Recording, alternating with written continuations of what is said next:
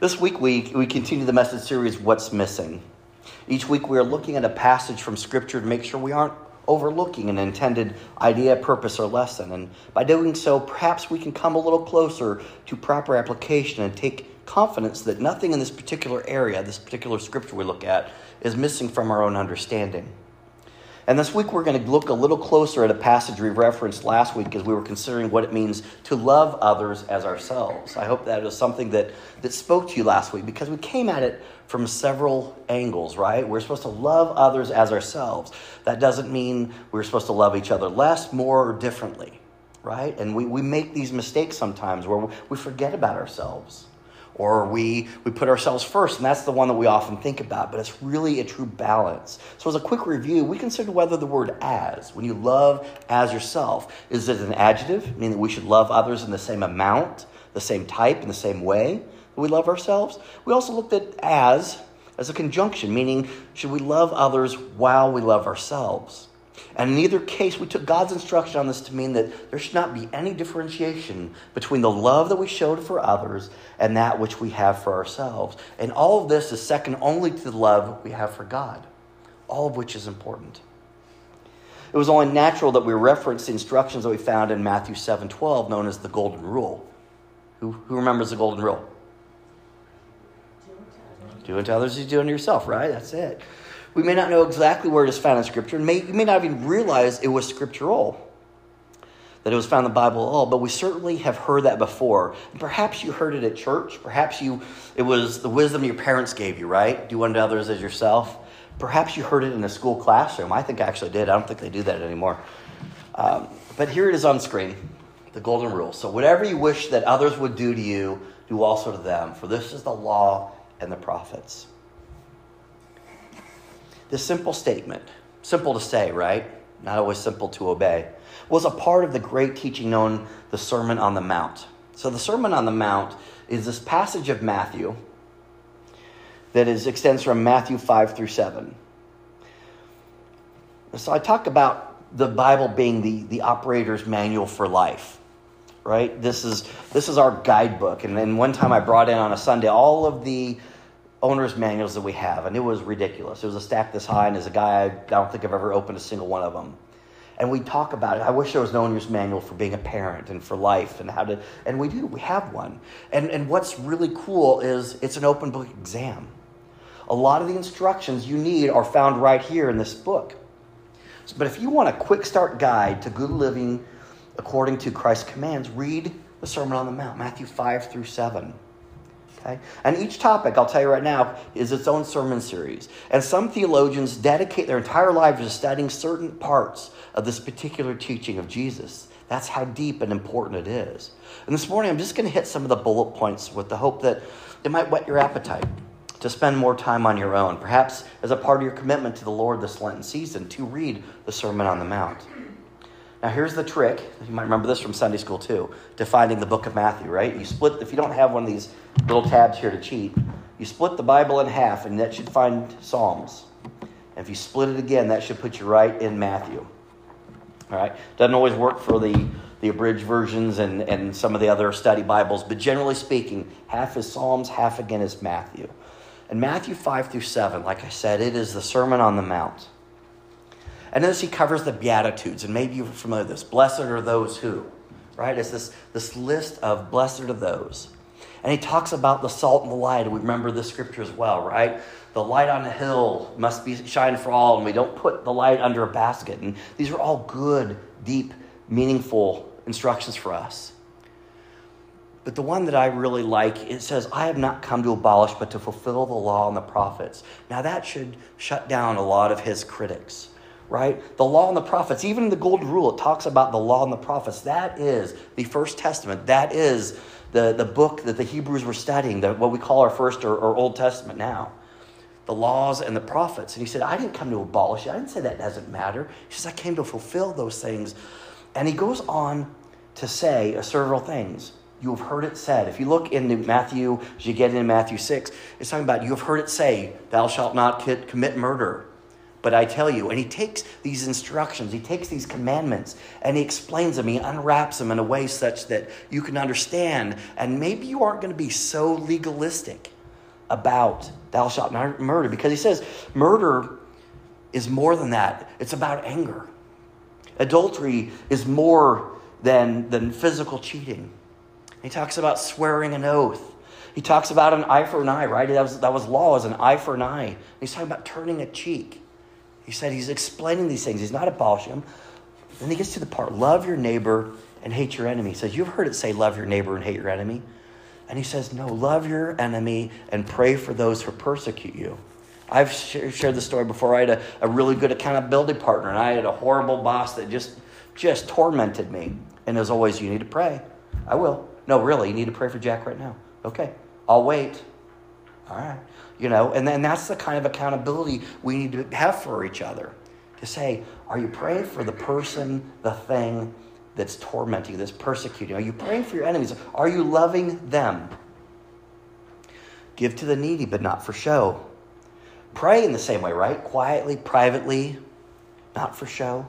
And this is where he introduces the Lord's Prayer. And if you remember from the Lord's Prayer we read just a moment ago, he says, forgive us our trespasses as we forgive those who trespass against us, right? So again, there's this reciprocity of loving others, forgiving others as ourselves. Fasting, don't do it for show. And I make a reference to this Ash Wednesday service about, some denominations include some of those who seed ours will do the oil or the ash on the forehead. And I talked a little bit about that. Storing treasures in heaven, and then the one we all need to hear, do not worry. And that pearl of wisdom, can worry add even a single day to your life? Spoiler alert, it can't, okay? The real good news is why we shouldn't worry, where we can take our courage and our strength. And then we arrive at Matthew 7, and look at verses 1 and 2 on the screen. Do not judge, or you too will be judged. For in the same way you judge others, you will be judged. And with the measure you use, it will be measured to you. So this is the namesake of this message this morning, the measure you use. As I was putting that slide together with the background, I had different sizes of measuring cups. And it's talking about the measure you use. And he's saying, if you're going to love so much this much, right? That's how much you're asking to be loved back. That's the golden rule. If you're forgiving someone this much, and this story is throughout the Bible, the lessons of parables that say, you forgave someone so much and they should forgive you, or I will not show you the mercy you did not show on the debtor, the one who owed you money.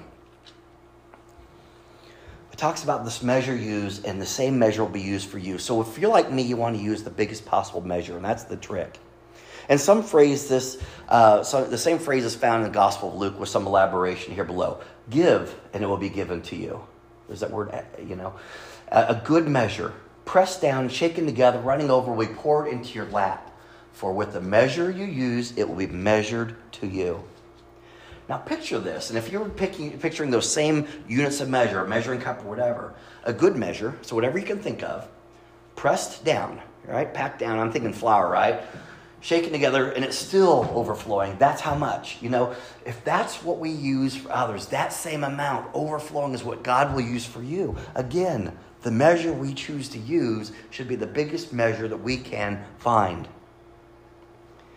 And so really these are the golden rule unpacked. If you flip it forward. You can see all three here, right? Do not judge, you'll be judged. The measure you use will be used for you. Give, and it will be given to you. Good measure, pressed down.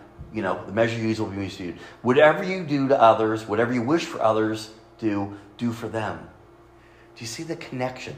Love others as ourselves. We're all in this together. I'm going to take the remainder of the background message time to answer the question, what's missing from our understanding and application of Jesus' instructions about the measure we use? What is the measure that you use? Is it consistent for ourselves and for others? Right? Do I forgive you with the same capacity I forgive for myself?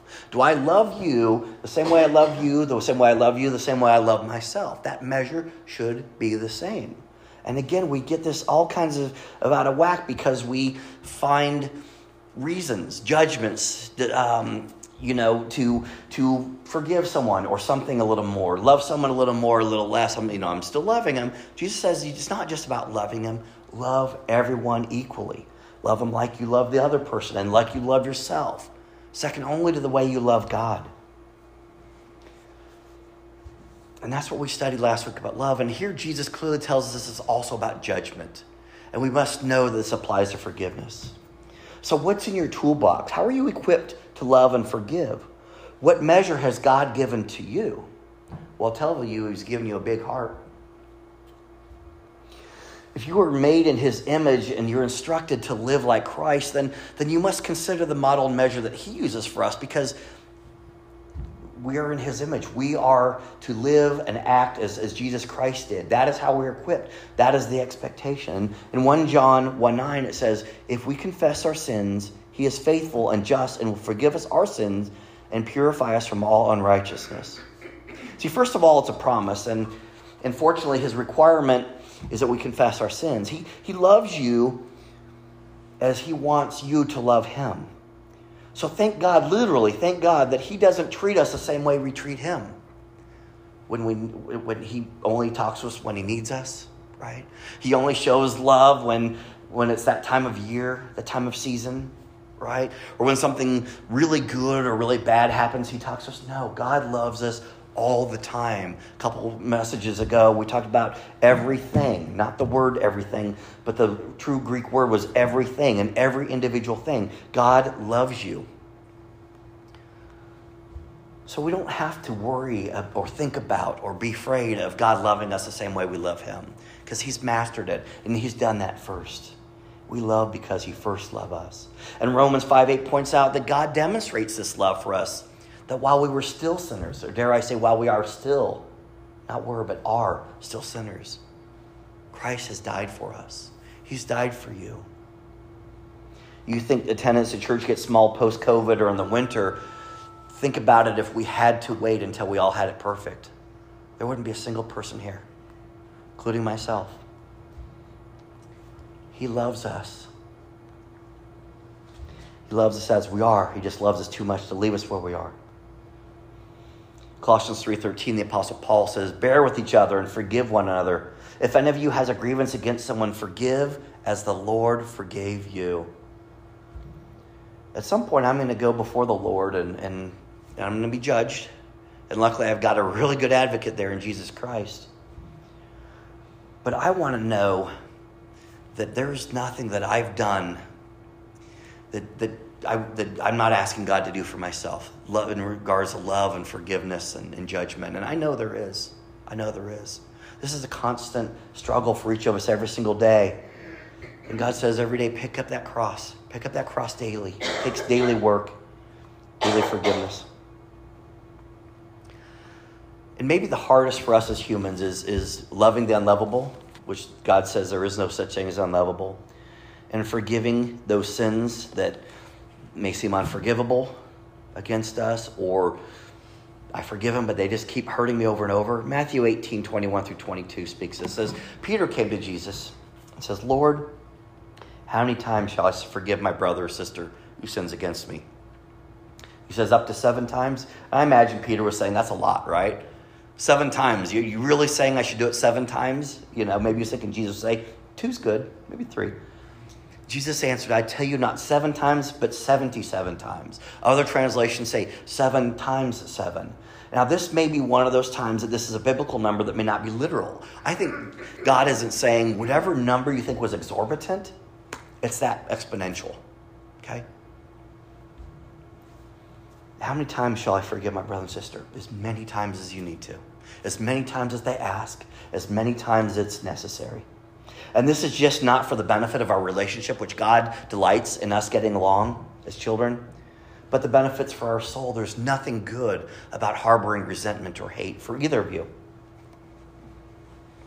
Luke 17:3-4 gives us advisement. It says, so watch yourselves. If your brother or sister sins against you, rebuke them. And if they repent, forgive them. Even if they sin against you 7 times in a day, and 7 times they come back to you saying, I repent, you must forgive them. So I want to put this in context a little bit. By that, I'm going to jump forward 2 verses to Luke 17, starting at verse 1. So Jesus said to his disciples, things that cause people to stumble are bound to come. Okay, we know that this life has some tests and some challenges. He said those things are coming. He says, but woe to anyone through whom they come.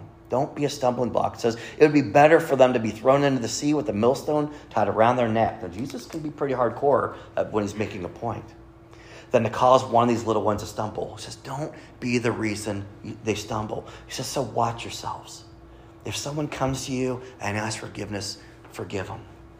This is so important because we are supposed to be the hands and feet of Jesus, the light on the hill. We collectively as a church body, and we collectively and individually as well. And if someone knows that you're a Christian, or you tell them you're a Christian, or you say that this is what God told me to do, or anything like that, if it's just even implied, and they see in you some judgmentalness, some hypocrisy, some unforgiveness, it's totally contrary to what we're supposed to be doing. And I think that's what Jesus' warning is. He's like, watch yourself.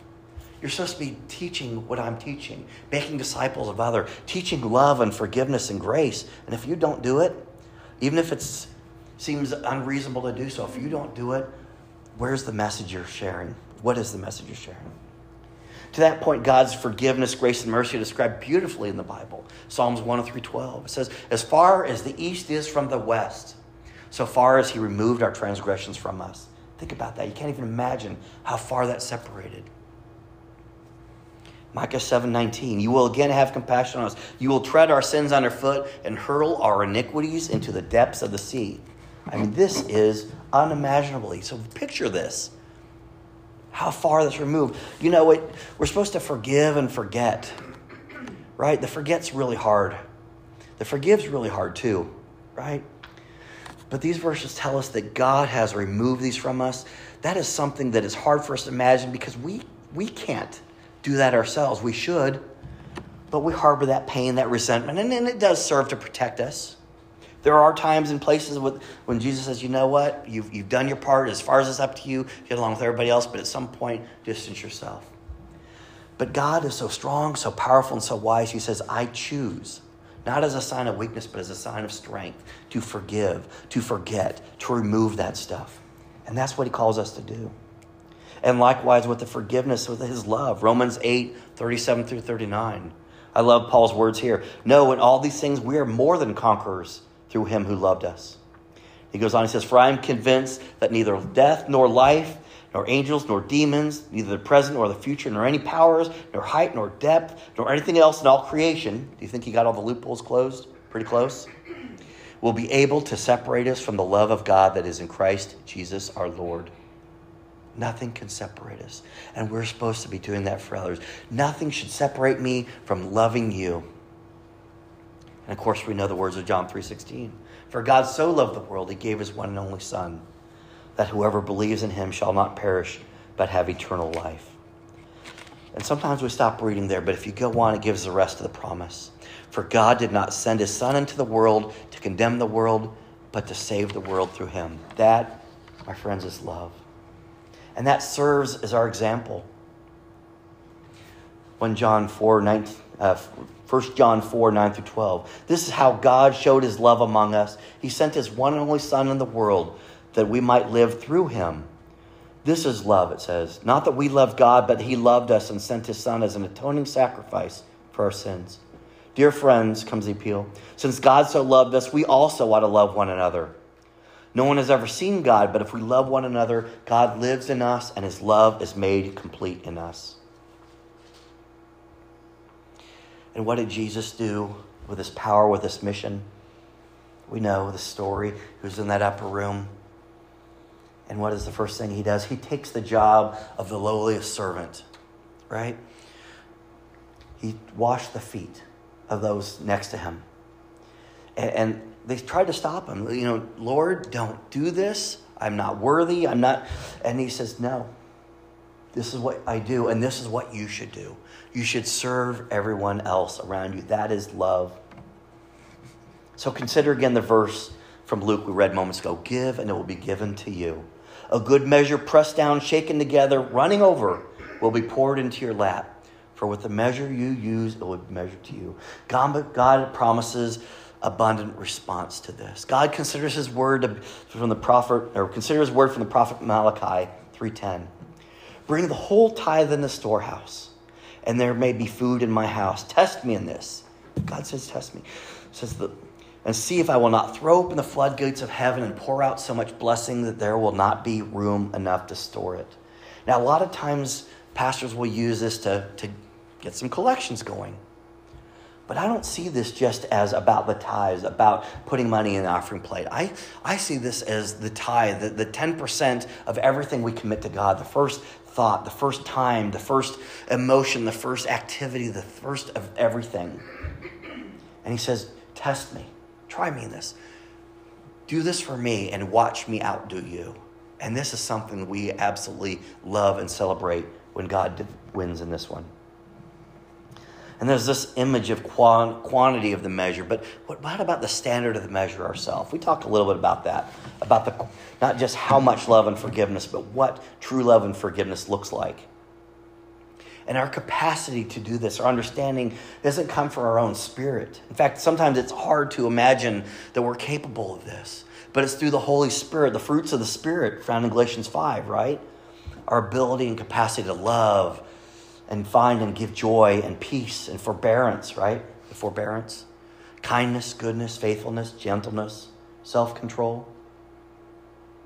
These are the things that we are equipped to do, each one of us. And the standard for love, you can't look past the 1 Corinthians verse 13, 4-7. This is the description of real love. Love is patient. Love is kind. It does not envy. It does not boast. It is not proud. It does not dishonor others. It is not self-seeking. It is not easily angered. It keeps no record of wrongs. Love does not delight in evil, but rejoices with the truth. It always protects, always trusts, always hopes, always perseveres. Where do you hear that? Weddings. Every wedding that I've done, they want to hear that verse. And what a powerful reminder. But did you know it wasn't written just between spouses? My love for you, your love for each other is supposed to be patient and kind. Not boastful. Not self-seeking. Not easily angered. You know, we have enough struggle with this with our own spouses. Don't look at me. We do. But we're supposed to love this way our enemies and those who persecute us. So what's missing as we read this verse about the measure we use? I think it's our consideration of the importance of the measure we choose. And that this measure is one that goes both ways, unto others as ourself. Not only that we should be doing this and loving others the way we want them to love too, but this is the measure God's using for us. Now, he promises to overflow it. But if you're like me, I want to be greedy about that love and forgiveness from God because I need it all. I need everything he's willing to give me. And God operates by this commandment as well. You want to find the biggest measure so that the love, forgiveness, grace, mercy, and blessings of the one true God overflow. So friends, pick your measure wisely, pick it well, and use it often. I'm going to close with this benediction. This is from Paul's letter to the early church in Ephesus, Ephesians 3, 14-21, and I'd like to make it a prayer this morning. For this reason I kneel before the Father, from whom every family in heaven and on earth derives its name. He says, I pray that out of his glorious riches he may strengthen you with power through his Spirit in your inner being, so that Christ may dwell in your hearts through faith. And I pray that you, being rooted and established in love, may have power, together with all the Lord's holy people, to grasp how wide and long and high and deep is the love of Christ, and to know this love that surpasses knowledge, that you may be filled to the measure of all the fullness of God. And he closes by saying, now to him who is able to do immeasurably more than all we ask for or imagine, according to his power that is at work within us, to him be glory in the church and in Christ Jesus throughout all generations, forever and ever. Amen. That's my prayer.